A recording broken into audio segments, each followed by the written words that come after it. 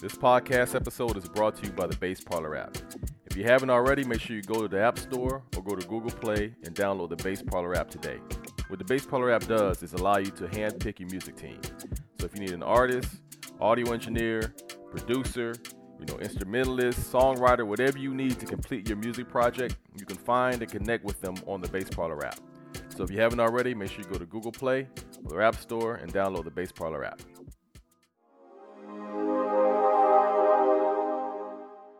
What's up, everybody? Welcome to the Bass Parlor podcast. I'm your host, Daryl Stevens, and today our special guest is a lyricist and author out of Atlanta, Jay Nolan. What's up, Jay?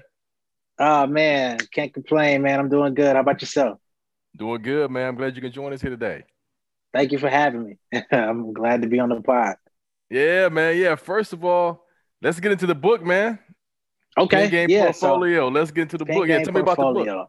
Mm-hmm. I told you basically on Amazon. Yes, sir. So the Pen Game Portfolio is basically, I like to call it a handbook for independent artists to learn about the music business. Mm-hmm. So I know in my journeys over the years, dealing with fellow independent artists, I've kind of taken note of a lot of the things that people did not know or had not been exposed to, and things that I didn't learn until later in my experience as an artist. So when I started dealing with companies, I kind of made the mistake of just signing paperwork, not really knowing what the terminology entailed or what, the royalty structure really was. Cause I was just going off of the fact of, okay, I'm going to get my cut because I'm signing on here, but you really don't know what your cut is and you don't know what your cut is really worth, right? Because you haven't dealt with anyone in the past to tell you these types of things. So also in terms of just the different streams of royalties that are available for artists and songwriters, a lot of these things we don't know about because it's not what's talked about every day on TV. A lot of us strive to be known, so much so that it's all about being seen or being heard or being on platforms, but we don't really understand that when we get on some of these platforms, there's money attached to it, but we're not privy to it. So somebody's getting paid, but more than likely we're not the ones that are going to get paid because we don't know what to do. Right. So that pretty much inspired the book. 2 years prior to writing the Pen Game Portfolio, I had started this event series called the Songwriter Social Club.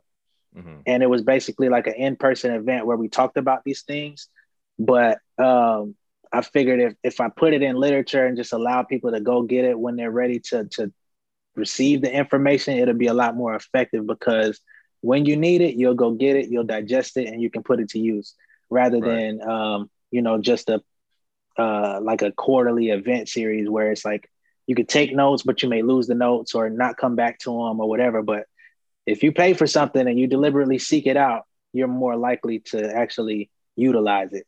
So that was the gist of it. And it's also a story of how I made my first $10,000 from music, which was mostly from providing services to other musicians. Okay. So all of those things are in the book. Yeah, man, that's really valuable, especially nowadays with so many different streams of revenue you can make and so many different avenues of making money and making revenue. Yep. It's not just one main avenue anymore. You got everything exposed, accessible to you now. So that book is really, really valuable, man. And I heard you talk on one thing. I think it might even be in the book. I got to get the book, like I said. Might be in the book where you talked about having your songs placed in TV series and video games and stuff like that is another source of revenue, Absolutely. Yeah. So I got exposed to sync licensing in 2013. Mm-hmm. It's not something that I necessarily went looking for. I was putting out music, but a gentleman by the name of Joseph Parker reached out to me on Twitter, actually. And basically he linked me with this producer that he was working with. And he was like, you have great talent. You're a dope lyricist. But I think I have a way that you could turn that into some money. So I'm like, okay. And he linked me with this producer by the name of Soul Plus Mind. We worked on maybe 3 or 4 tracks and within probably 6 months, uh, they were contacting me, letting me know like, yo, we just landed our first placement. We got this UFC thing that's gonna be coming Okay. on, and and actually got exposed to BMI royalties coming in on a quarterly basis. So when that first Nice. started rolling in, because at first I was like, hey, where's the payment? Y'all said we was gonna get paid. And they was like, Right. yeah, we're gonna, they're gonna send us like a little sync fee, but Mm. we're gonna get paid royalties off of it. So you'll really see what that's like. So I'm like, okay, I guess. And yeah, I think I got a solid 2 years of royalties off of Nice. just that one placement. You know what I mean? Yeah, And man. of course, others started. 2 years where I could actually see a dollar amount, because after a while it dwindles down. But like Right. 2 years strong, like they were pretty substantial payments to where it just kept coming. I was like, dang, I'm still getting hundreds of dollars here from this. Like, Yeah. I'm so past this thing. Yeah. That's tight, man. Um, That passive income, you know? exactly. So then, like, Hmm. with Soul Plus Mind, me and him worked together for probably from 2013 to 2017, 2018. Hmm. So during that time period, we got on probably like 15 to 20 different shows. And then I started branching out and working with other companies, all not on a non-exclusive basis. So I was still maintaining my freedom, my independence, and I could I could work with these people over here, I could work with this company over here, and just create Right. different streams of income, not necessarily from the same songs, but creating work. So up at this point now, I've got over 30 placements. Last year, the biggest placement that I had was Kevin Hart's Zero F's Given on Oh, wow. Netflix, this comedy Yeah. Yeah. special. Hmm. And that ended up being like they used it twice in the same film, you know what I mean? So it's like when he was coming onto the stage to do the comedy special, they played it, and then they also played it again during the credits. So that was Okay. huge. Yeah. So Yeah. um, That's really big, man. And yep. who knows what comes from stuff like that, you know, because that's more exposure, for another organization, another artist that might need something. So, you never Yep. know what Yeah. comes So from it. we already got some stuff rolling in this year. I'm on season 3 of All American that came out maybe like I think the episode that I was on was episode 3, I think, of the series. I think it may be about to end, but I'm on the current season of the show. Okay. So Okay. yeah, Killing it, man. You're killing it. yes, sir. And that's one thing I like about you, man, is I could tell that mentorship and giving back is a big part of who you are, because I Absolutely. remember the first time we met, you came to one of my showcase, one of the base part showcases. Yes, sir. And like when we were pairing up, and you were you were with another MC and one or two more MCs and a producer, and you were by far head and shoulders the best MC there. But you took the more of a mentorship role where you organized the group, you Yeah. kind of organized the song structure and everything like that. You were more okay. Let me. You knew that you were leagues beyond them. They were a little Yeah, young at yeah, the yeah. time. They Like were, the rapping part was gonna be easy, but it was like, yeah. okay, how can we make this a song? Yeah, exactly. I guess so. That's what I really like. So the very first time that really hit me with the impact, where you just came in and had that mentorship role, man. So that's what I Yeah, really admire about you. And then with the book and everything else, I can tell that giving back's a big thing. So that's huge, y'all. That's absolutely. huge.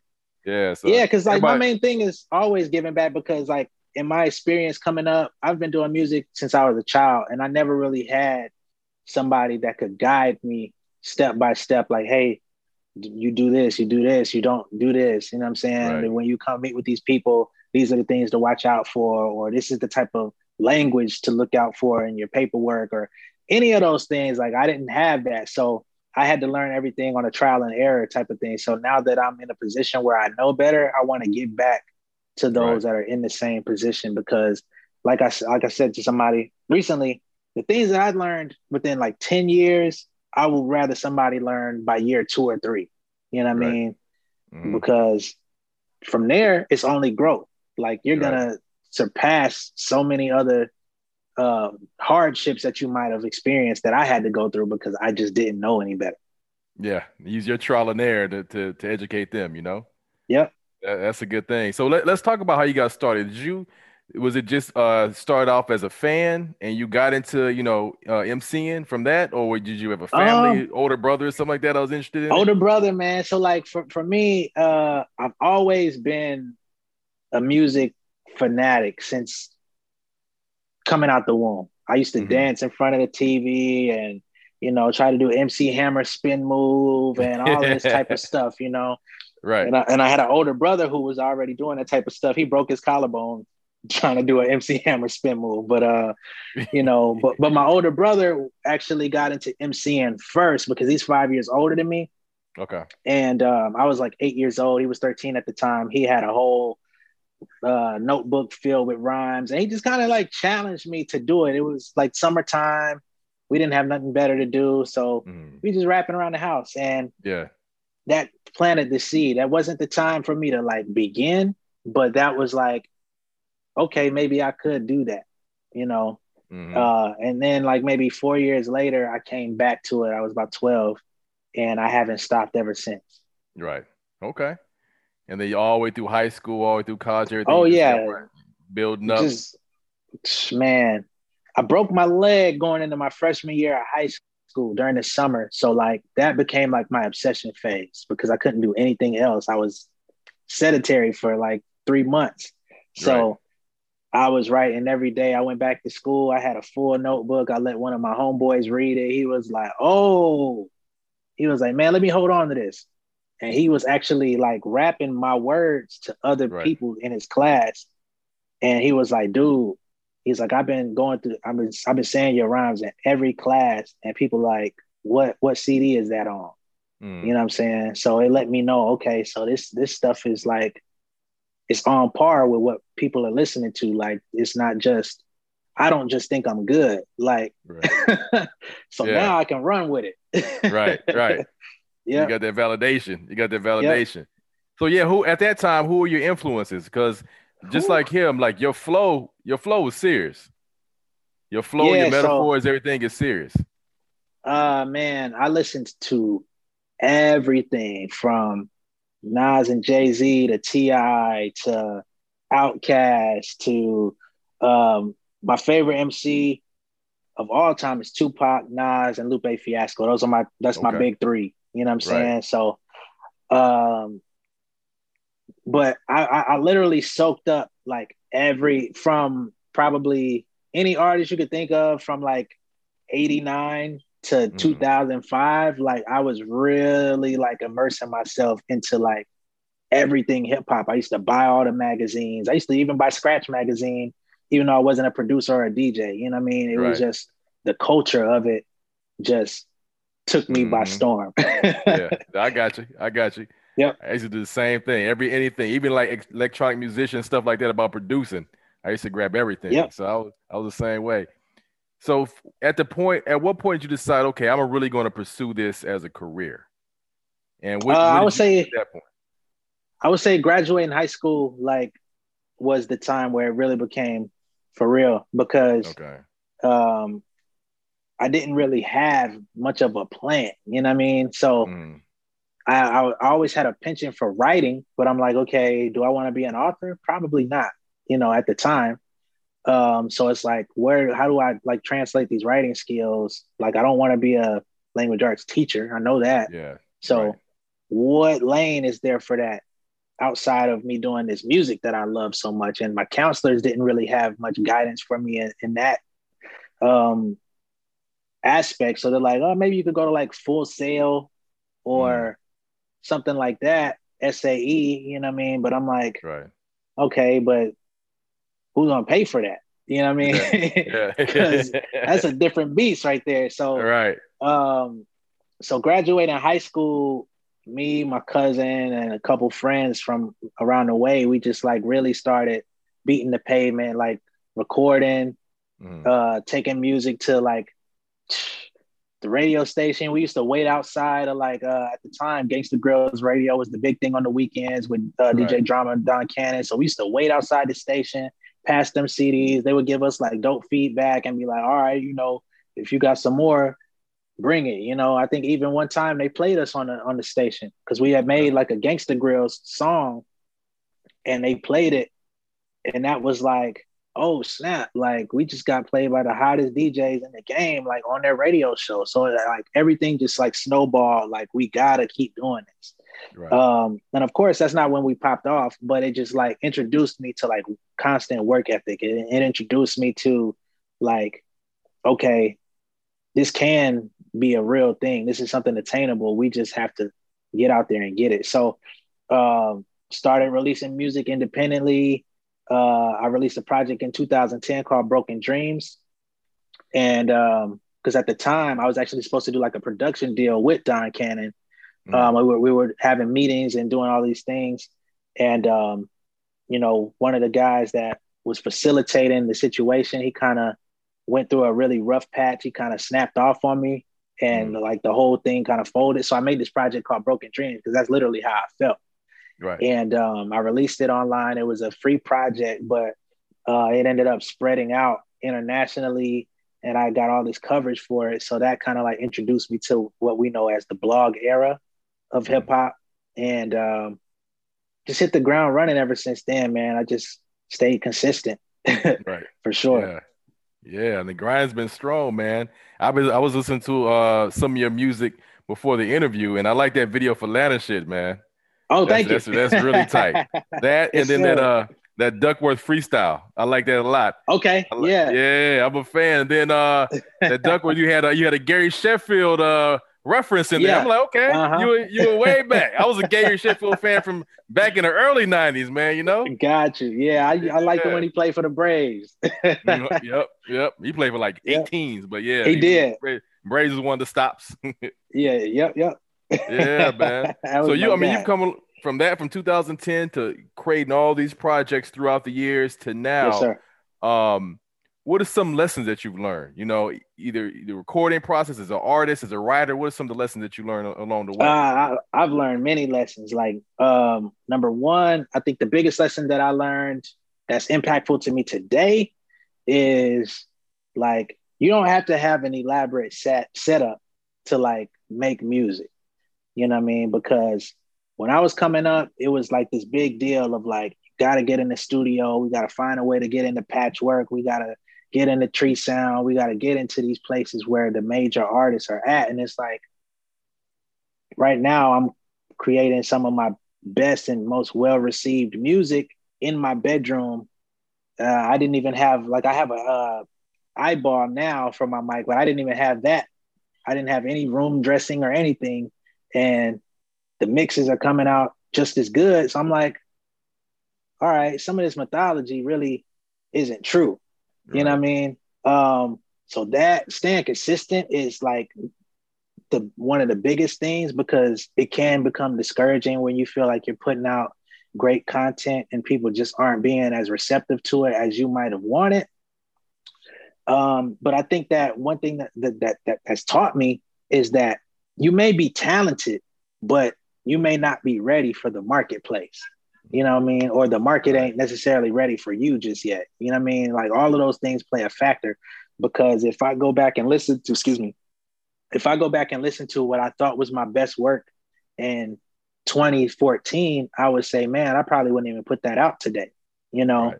Mhm. But it's all about the perspective and where you are at that time and just enjoying the process because even when you're not getting where you want to go, there's so much that you're going to learn along the way. You're going to learn how to release a record. You're going to learn, okay, if I want to get my music from point A to point B to point C, like I have to build some contacts. I have to have people that I can bounce ideas off of or just like, all of these different things. Like everybody needs like a group or a team of some sort, even if they're not a dedicated team that's with you from day to day. Right. Being flexible, like not just thinking that a music career has to go one way, like you only have to be on well, in my day it was like the BET MTV era. That was like Yeah. what we aspired to, right? But that ended. Like those channels still exist, but music videos and stuff on those channels don't. So, but or you might want to be, you think you should have 2 million followers on Instagram. And it's like, you really don't need all that. Like, if you Right. get it, that's great.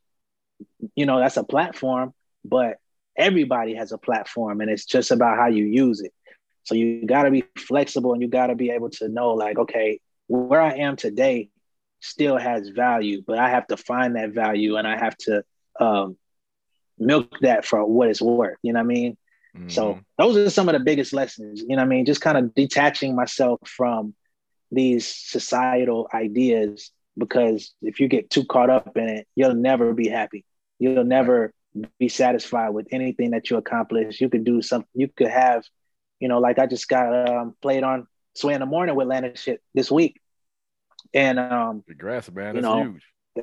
Yeah, it is. Thank you, and it's amazing. But it's like if you keep this standard of like you have to be on every radio station in the country, you can't even appreciate the moments of like when you receive something like a Sway to say, oh, I want to play this and it's dope. And then all the callers call in and say, oh, we liked it. You know what I mean? You'll just look at it like, yeah, that's great, but I'm looking at these other 100 stations that aren't playing me. You know what I mean? Right. So yeah, those are some of my main lessons. That's huge, man, because it's always the small wins that keep you going, that keep you energized and keep you pushing, It's definitely small wins. And then like you said, I think it's a lot of value when wherever you are, starting where you are, just like you said, because we do get wrapped up, and not just in music, in all forms of life and all different things. Yeah. Wrapped up in like where I want to be, and just start where you are. I interviewed one artist who he didn't have any kind of recording, so he went to his car and just recorded out of his car, because that was the most quietest place that he knew. But now he's gotten a lot bigger, but you got to start wherever you are and keep grinding. So I think that's great advice, man. That's think that's great advice. Yeah. Lastly, just let us know what you got in store for 2021. A lot. So right now, we just released Lana shit 2 weeks ago. The video came out last week. So, excuse me. We're pushing that. We got the Lana shit challenge going on where other MCs could hop on the instrumental, and Friday will actually be announcing the winner, and the winner will actually get on the official remix to the song. I'm probably going to be dropping a single per month for the next 4 months. So I got that coming. I've got a dance record called the KMG Shake that's on the way that I'm working on with a group of people. And that's going to be something dope within its own right, because just the theme that we have for it, we're already getting reaction for it. We shared a snippet of it on Twitter, and it kind of went viral on its own this morning. So that's coming. More sync placements, so just constantly working. I'm working every day, and more information for artists, because as I get out here and start making connections and doing bigger things, that gives me access to more information that I could give back to people to say, okay, I've seen this side, I've seen this side. Now here's what I have observed. You know what I'm saying? Mm-hmm. Now you can take it for what it's worth, but I think I have a pretty good grasp on what I found, especially now at my age where I'm at. I'm in my 30s. I can kind of evaluate things a little bit differently than I did when I was younger, and being hard-headed, like, I'll figure it out. Nah, you ain't just going to figure it out, because you could sign something that can really jack you up. Yeah, and for years. You're going to be wishing, that you did something differently. So, but yeah, that's pretty much what I got going on. We're working on Pen Game Portfolio Volume 2, which is going to be a lot more in-depth than the first edition, because the first edition, like I said, was a handbook. So it's like a very good introduction if you're somebody that has been doing music for a while, but you never really took the time to like learn about, setting up your PRO, how to get royalties, what a split sheet is, and how important splits really are. And getting that stuff taken care of before you put a release out, so that when it does come out, you can get everything on time instead of having to be retroactive. Learning about what a mechanical license is, what a sync license is, what performance royalties actually, look like, what they can look like from a placement. Mm-hmm. All of those types of things, those are in the Pen Game Portfolio. But the second edition is going to be a lot more in depth. I can kind of talk more about my experience rather than just educating you on what that means. Right. Okay. That's it. I mean, it's gonna be a big 2021, man. We're looking forward to it. Let us know whenever you Yes, release sir. some. Let us know here because we definitely want to hear about it, man. We definitely want to hear I about it. will. Thank you. Yes, sir. Once again, y'all, this is an incredible lyricist out the Atlanta area and author. Go pick up his book, Pen Game Portfolio, on Amazon, and check him out, y'all. He's incredible. All his music's on Spotify, YouTube, so definitely check him out. Jay Nolan. Jay, once again, man, appreciate you joining us here today. Thank you so much. I appreciate it.